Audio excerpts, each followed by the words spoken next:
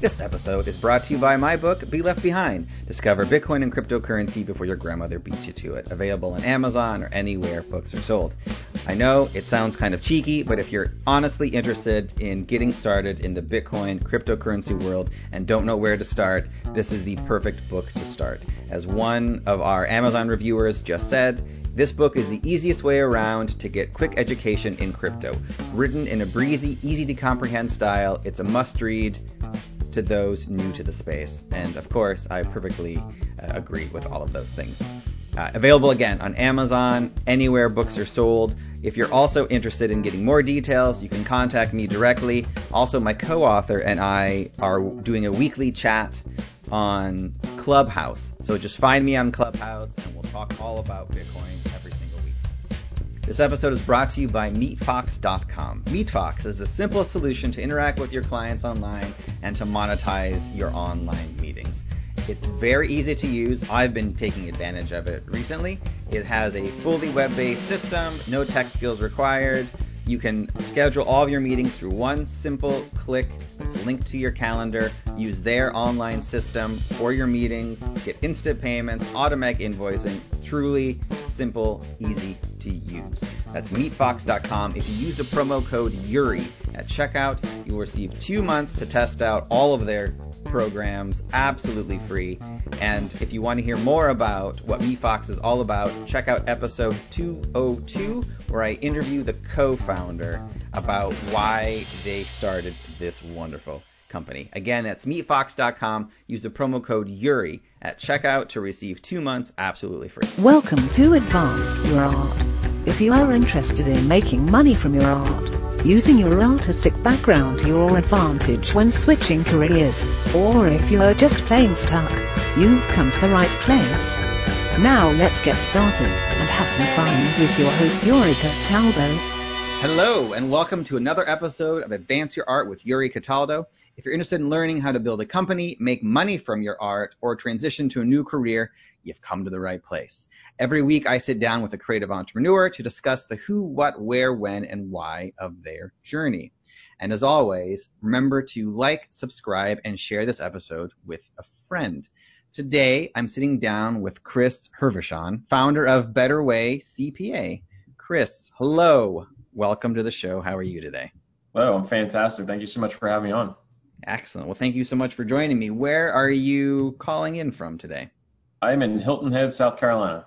Ooh, very nice. How are things in South Carolina? Cold. We're having our first cold snap of the year, but otherwise it's beautiful. Hey, there's worse places to be from for sure. That's of it true. You say cold as I see that you're wearing looks like a short sleeve polo shirt as I'm wearing a heavy sweater. Correct. When I dropped the kids off this morning, It was 38 degrees though. That's cold. Okay. That's cold. All right. All right. Fair enough. I'm like, that's like what it is up here. Excellent. All right. Very cool. So for my listeners who are less familiar with you and your work, how do you describe yourself and what you do? Sure. So we provide primarily virtual CFO services for marketing and creative agencies, as well as tax planning and tax preparation. So basically, helping entrepreneurs and agencies become more profitable, have more cash, keep more of their cash. That's basically the way to think about it. Yeah. Okay. Excellent. All right. So we're going to get into that in 1 second, but before we do that, I'm curious on your side, what initially made you interested in becoming a CPA? It's a great question. It's a really good question. I went to college and I was going to be a finance major. I took accounting in high school. It did not go well, not even a little bit. One of those sort of situations where you drop the class before the class drops you, if you know what I mean. But my first year in college, I was going to be a finance major, so I had to take accounting. I took accounting. I had a great accounting professor, did really well, got an A, and then figured out that I liked accounting. Just the way that accounting was taught on the college level was a lot different than what we had at the high school level, and it kind of just helped me wrap my brain around exactly what accountants do. And my dad was an accountant, not a CPA, but an accountant. And he said, well, you should probably think about being a major in accounting. And I said, well, I want to be an investment banker, even though I didn't know what an investment banker was. Yeah. And he said, well, you can do everything with an accounting degree that you can do with a finance degree and then some. So why don't you go that route? And he kind of talked me into it. Yeah. And then, from there, I was just kind of figuring out once I got into the accounting space, well, if I go and get my CPA, that's going to sort of raise my career aspirations or, what my career ceiling is. And, let's go for it. And part of the reason also was, like I said, my dad was not a CPA, and I asked him one time, I said, why didn't you pass the CPA? He said it was too hard. I said, well, if Pops thinks it's too hard, well, I got to go pass the CPA exam, right? So that was part of it too. A little competitive drive there. Excellent. Okay, so you study and you become a CPA. What has been your journey like from when you graduated and became a CPA to now starting a company? How did that evolution happen? Believe it or not, when I graduated college, I was a golf pro. Went and turned pro. Yeah? Wait, let's stop on that one for a second. Which has nothing in. I know, but that's interesting though. Golf. So tell me about it. What's it like being a golf pro? Really, other than because as much so I enjoy playing golf. I'm terrible at it. When I think of golf pros, it's always like from what I've seen in the movies. But what is it actually like being a golf pro? And how do you what makes you suddenly a golf pro? That's a great question. Yeah, is it really, a certificate or? I'm sorry, go ahead. It's a great question. Really, if you're going to try to play and make money playing, really it's just showing up and collecting money that makes you a pro. Yeah. Like on the PGA Tour? It's that easy. Yeah. It's pretty much that simple. Yeah. So how do you get on the PGA Tour? You obviously can't just show up, can you? You gotta play. No, you've got to play really well for an extended period of time, which I did not do. So full disclosure, it did not go well for me trying to play and make a living. I didn't make any money. So I wasn't doing that very long. To be, like a club pro, as far as what that's like, I did that for a period of time too, just trying to earn money in order to finance the playing.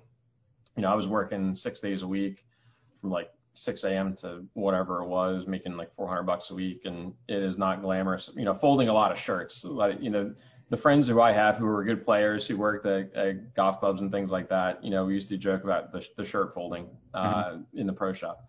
So it's not that is not glamorous at all. Being low man on the totem pole, working at a golf course, but certainly playing is better, but it is high stress as you can imagine, because you're trying to, hit shots and realizing that if you don't pull something off, you're eating McDonald's as opposed to eating a real meal. So it was not necessarily as glamorous, but certainly I would imagine if you're on the PGA Tour making millions of dollars a year, it's a little bit more comfortable existence. Yeah, I can imagine so. So, and the reality of it is you have to find your own way to each of these tournaments, and then basically is there entry fees you have to pay to be part of them, or is it free if you qualify? Entry fees, okay. Pay for your own travel. So as you can imagine, it gets expensive, and if you're not making any money because you're not playing well, you're in the red every single week. So that takes its toll pretty quick. It is. That is much less glamorous than I thought of as it was to be a golf pro. Okay, so how long did you do that for when you were like, I'm going to move on to something else? I did that for a little over 2 years. Okay. About 2 years, we'll call it. Yeah. So from there, that's where I actually, got myself a real job. I went and started working for a forensic accounting firm. And what we did was we audited insurance claims, business interruption claims like lost profits from fires, floods, hurricanes, that sort of stuff. Mm-hmm. So I did that for about 3.5 years. Then I went and worked for a large corporate bank. And I was up in New Jersey / Philadelphia at the time. And from there, came down to South Carolina, started working in healthcare, kind of worked my way up the corporate ladder between accounting and finance. But in the meantime, I had this side hustle. I started the side hustle when we were back in Philadelphia, right after I left forensic accounting. and the side hustle is one of those things which I'm sure a lot of your listeners can relate to. It grew and it grew, and then at some point you've got to make a hard decision what you're going to do with it. And for me, I texted my wife. I said, just one day, I just was not having a good day. I texted her and I said, I don't know why I'm here. I need to be doing something else. And from there it was just a 6-month process, getting myself out the door and starting this firm, which had already been in existence for 8 or 9 years, and going full time with it. Okay, so that sounds like a great way to go from working for a larger corporation then to taking what you were doing on the side full time. But so while you were doing that, and I feel like this makes more sense on your side because you're I'm going to already guess more analytical and had kind of your numbers in line. But how did you know it was a good time and that you could be able to jump and cover your expenses from your side hustle, no longer working for a large corporation? Like, what was that process like? The first thing I did was I got myself a coach. And somebody I still work with. It's been almost 3 years now. Mm-hmm. But when I was kind of going through the process of figuring out, all right, I want to go out on my own. What exactly do I want to do? How do I want to make money? And I'm a certified valuation analyst, which means that I'm certified to do business valuation. So figuring out how much a business is worth, which is kind of a residual from my forensic accounting days. Mm-hmm. And I had been getting these emails from the gentleman who's now my coach, for some period of time. And what he was doing was he's coaching other business valuation professionals on how to grow and scale a business valuation firm. Okay. So I reached out to him and I told him, I think what I want to do is I want to start doing business valuation on my own. And we got pretty far down the process. We had a website, we had a logo, we had kind of the processes figured out. And about 6 months later, I was talking to some friends who were in the forensic accounting field. They said, you know what, I don't know if that's like your best idea. And so I kind of rethought it and totally pivoted just overnight almost. And, decided I'm going to do outsourced accounting, virtual CFO. That's what I know. That's what I'm already doing in my current job. I was doing some contract work for a CPA, doing the same exact thing. Actually, before we talk about your pivot, you mentioned a business coach. How did you find your business coach or decide that you needed a business coach?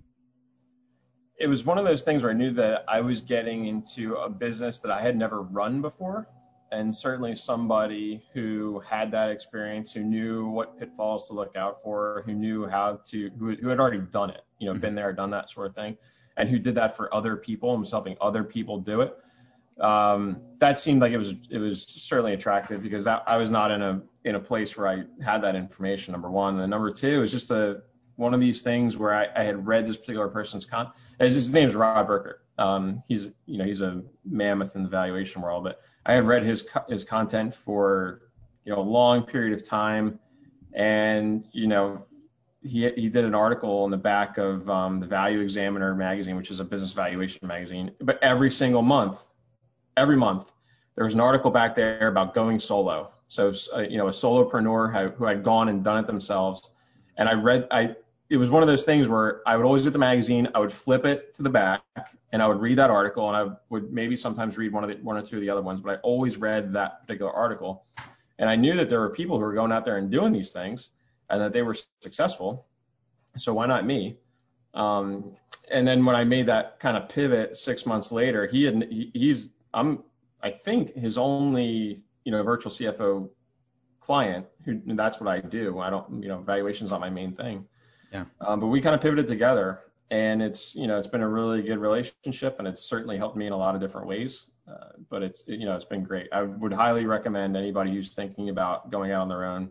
If you don't have business experience, if it's something that you're not comfortable with, find somebody who can either coach you through it or has done it before, or you can just be a sounding board, because I tell my wife, it's a very schizophrenic endeavor to be an entrepreneur. Because it's like one day you're at the top of the mountain and the next day it's like, I have no idea what I'm doing. Why am I here?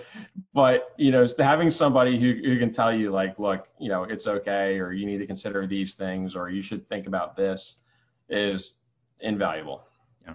Excellent. Yeah, I've been there many times myself, and you're right. It's nice to have somebody there who's been there, kind of helping you along the way.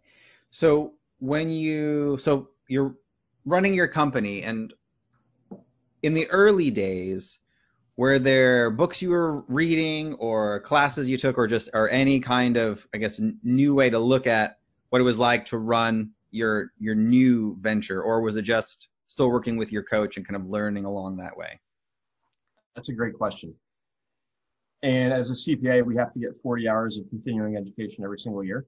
Okay. So we're required to take continuing education. So to some extent, and I've always been one of these folks who takes way more than 40 hours a year. Reason being is I heard another CPA say one time, look, you got to do 40 hours. You can either be the person who sits in the back of the class and who like works all day and doesn't really pay attention, but you're just there to get your hours, or you can be the type of person who does 80 hours a year, and the best CPAs do 80 hours a year. So, well, if the best CPAs do 80 hours a year and I want to be the best CPA, then I should be doing 80 hours a year. Yeah. So I've just always kind of operated in this way that I want to be taking as much CPE as possible. I want to be learning as much as possible. And I read a lot, and I always have my entire life. So yes to the books, and there's a lot of really great books out there. I mean, there's tons of business books, to read. Those have been helpful as far as figuring out how to automate and figuring out how to standardize and pulling ideas from business more broadly that maybe, historically CPAs haven't thought about. Automation and technology, I think, historically the CPA field has lagged. Mm-hmm. So a lot of books about that. A lot of CPE courses about, what's new and out there, different ways to present information to clients, different ways to help them, staying on top of tax law, obviously. You want to be making sure you're staying on top of that stuff. But the more that you can learn, I think the easier it makes it for yourself. Mm-hmm. What I like to say is, in order to be able to connect the dots, you first have to collect the dots. If you don't have any dots to connect, then connecting the dots it's not going to get very far. So, collect as many dots as possible from as broad a spectrum as possible so that you can connect them and then apply them to your business to move forward. Yeah. What kind of continuing education classes do CPAs usually take? Like, again, not familiar with this, so I imagine it from it being just like, this is what's new happening in tax law, which doesn't sound like that would be correct all the time, but like, what types of continuing education classes are you allowed to take, and what qualifies? Sure. And they've got to get qualified in order for us to get credit. Ethics is a big one. We've got to take ethics. That's Mm-hmm. required. Technical competencies, that's going to be like your auditing and your tax, generally speaking. And then some accounting type stuff when there's new pronouncements out. Those are not necessarily as prevalent as auditing and tax, I would say. Okay. Specialized knowledge and skills, how to use particular, computer programs, software packages, things like that would be good examples. And then personal development, so soft skills. All of those kind of fall into the realm of continuing education. But you do need to have a certain amount of hours in person or, live instruction. You do need to have a certain amount of hours in those technical competencies. You need to have a certain amount of hours for ethics. Those things you can't get around. Yeah. Okay. So let's talk a little bit more about then, like, the what your firm does and features a bit more. So I can imagine as someone listening to this, I have a lot of freelancers, independent contractors, and I know from my own experience in that world, like, the idea of taxes and bookkeeping is exhausting, and it's like one of the last things you think of. But when I read a lot of articles about ways to help improve that and what you owe, it's something that you should keep up to date on the time, or all the time. So how does somebody kind of, I guess, think about that? Like, someone who's a freelancer, who's busy, who has been used to maybe doing TurboTax, or just like, not thinking about it until April. And then how do you kind of approach companies and individuals like that who are like, I don't have a lot of money, and what kind of benefit would I get from working with a company like yours? And that feels like it would be expensive. Okay. Here's the thing about bookkeeping and taxes. You have to do the bookkeeping in order to do the taxes in some form or fashion. The bookkeeping has got to get done by somebody. Taxes absolutely have to get done. Otherwise, they will put you out of business rather rather or quicker than you want to go out of business. Okay. Yeah. It will help you along that journey. So you have to do those two things. Now, if you're not going to have somebody do them, that means that you just volunteered yourself to do them yourself.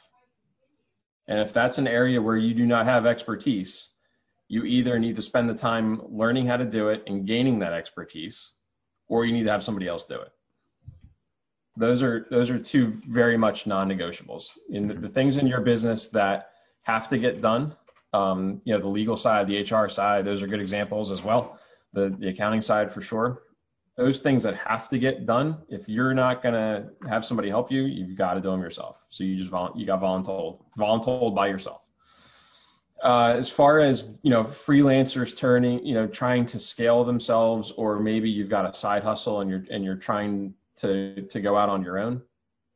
Two things that we see folks who are successful do. Number one, they understand and they manage their cash flow. And number two, they have a business plan. And the business plan doesn't have to be perfect. This is one of those instances where perfect is the enemy of good. And if you are laboring over this business plan and you just can't, rip the Band-Aid off, and you just keep saying, well, I need to develop it, and while still working my 9 to 5, you're not gonna get there. Okay.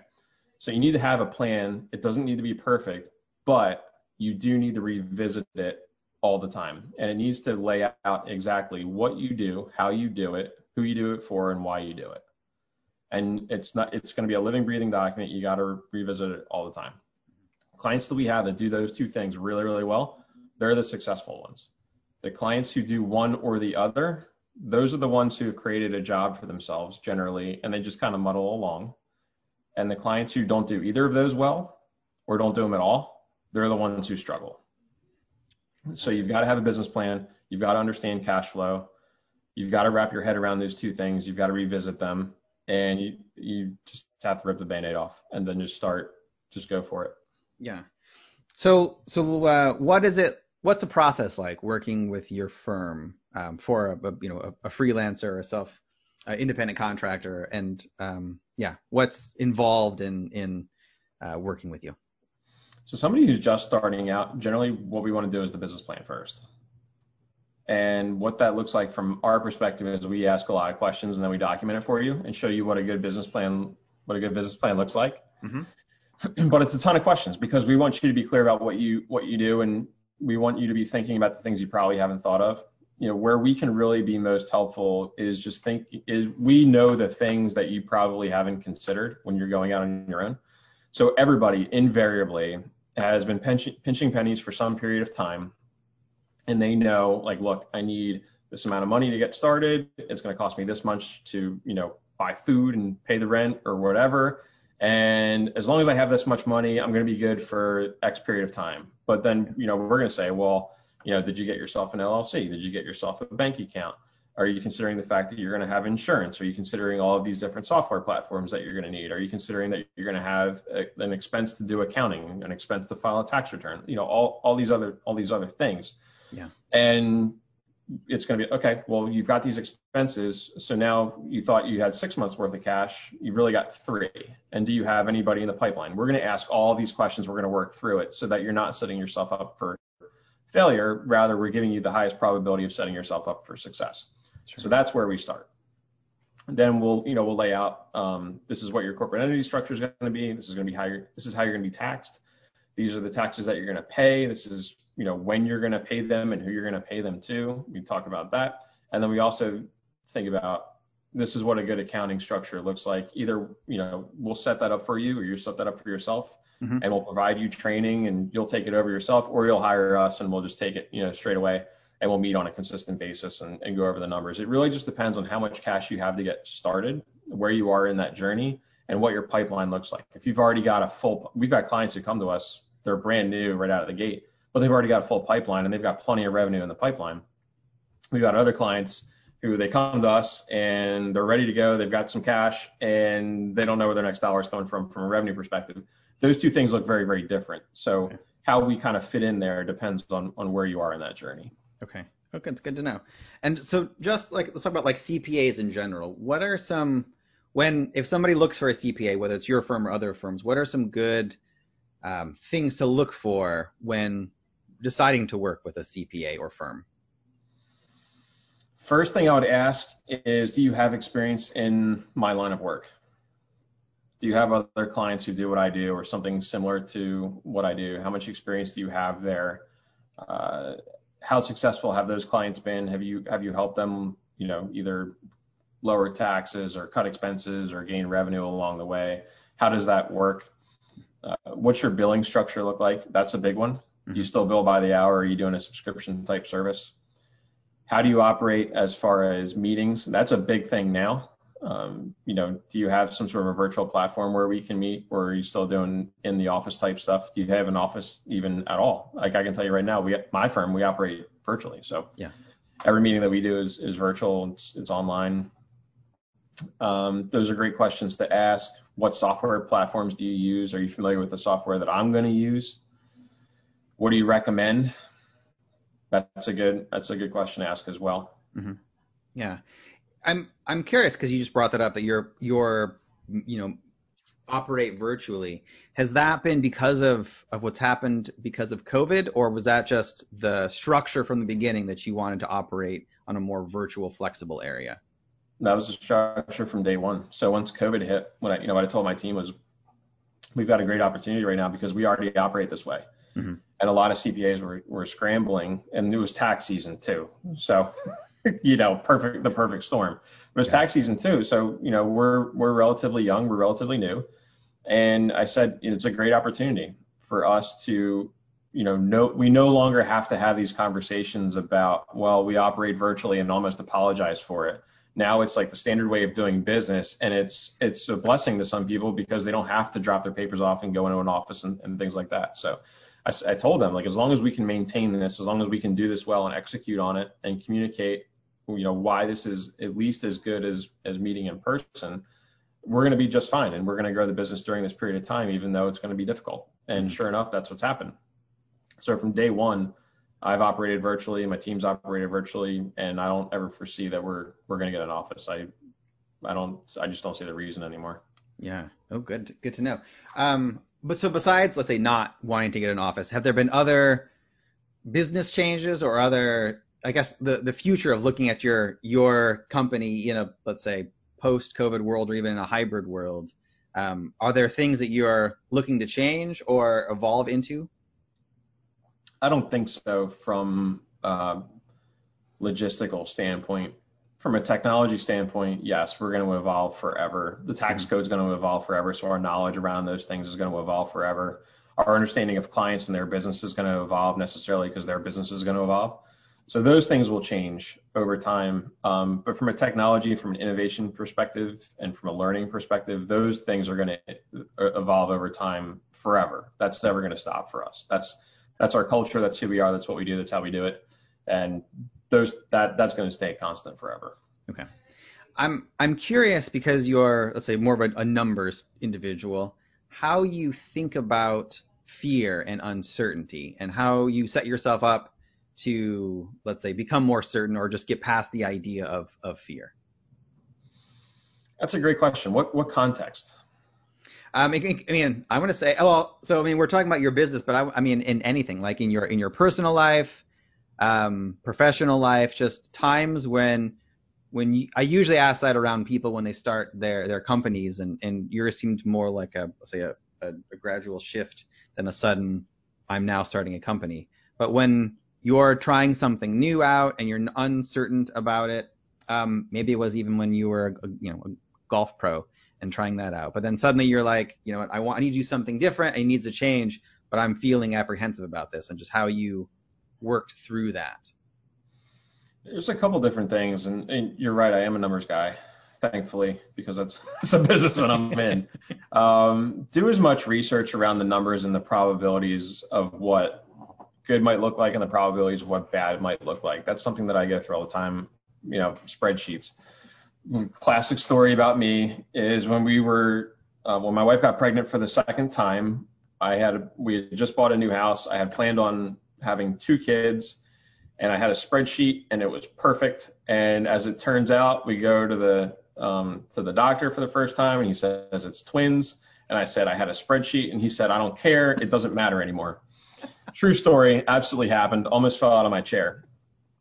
But you've got to quantify things as good as you can, realizing that you can't ever get rid of all of the uncertainty. So that's one thing.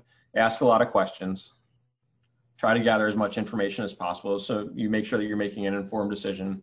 And I think it's also important to look at your failures of the past and not be afraid of failure and look at failure as an opportunity. So if you undertake something, doesn't matter what it is, and you fail and it's miserable, that's bad if you don't take anything away from it. If you learn something from it, and if you're really proactive and really thoughtful about, hey, what can I take away from this so that I don't do this next time, or so that I can apply this lesson somewhere else, I think that if you make that a habit, then failure it becomes much less scary. So you've done your homework, you know what the upside is, you know what the downside is, and you realize that worst case scenario is that you're going to learn something from it, you'll be okay. Excellent. That's good to know. So with everything that you've done and experienced over the years, what would you say has been the best advice that you ever received? The best advice I ever got was shortly after I told my dad that I was a senior in college. I told him that I was going to turn golf pro. And he said, okay. And I wasn't playing good golf at all. I had no business turning pro. Didn't know that at the time. I was 22 and dumb.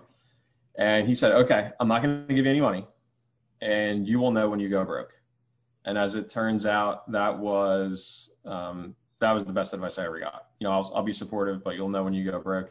Yeah. And just realizing okay, I can do this. It's going to be okay. Nobody's mad at me. And worst case scenario is I go use my accounting degree. But that was the best piece of advice I ever got. Yeah. So I'm curious, in your golf career, did you, I guess, quantify that ahead of time, or like have a plan on paper while you're getting started in the golf career, or just kind of go with it and then like see what happens?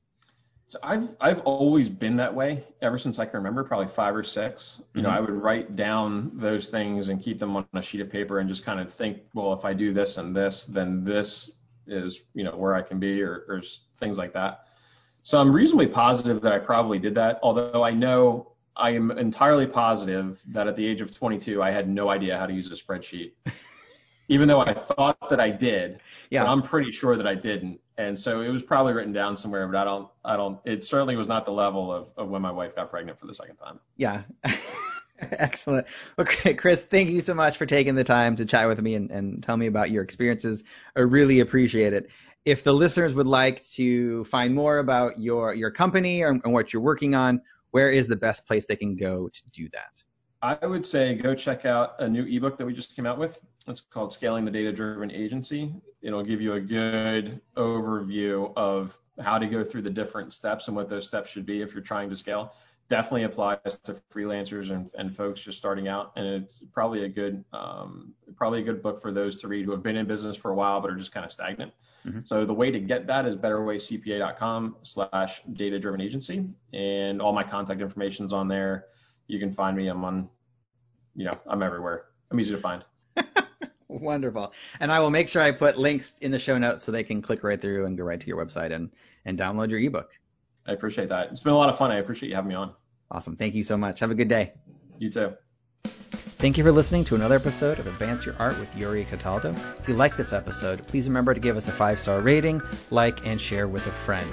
Our theme music is written and mixed by Chicago-based composer Ryan Black of Black Bones Collaborative. To listen to the full catalog of our episodes, go to advanceyourart.com.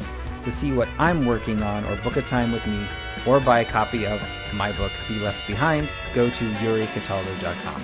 Thank you so much and have a great day.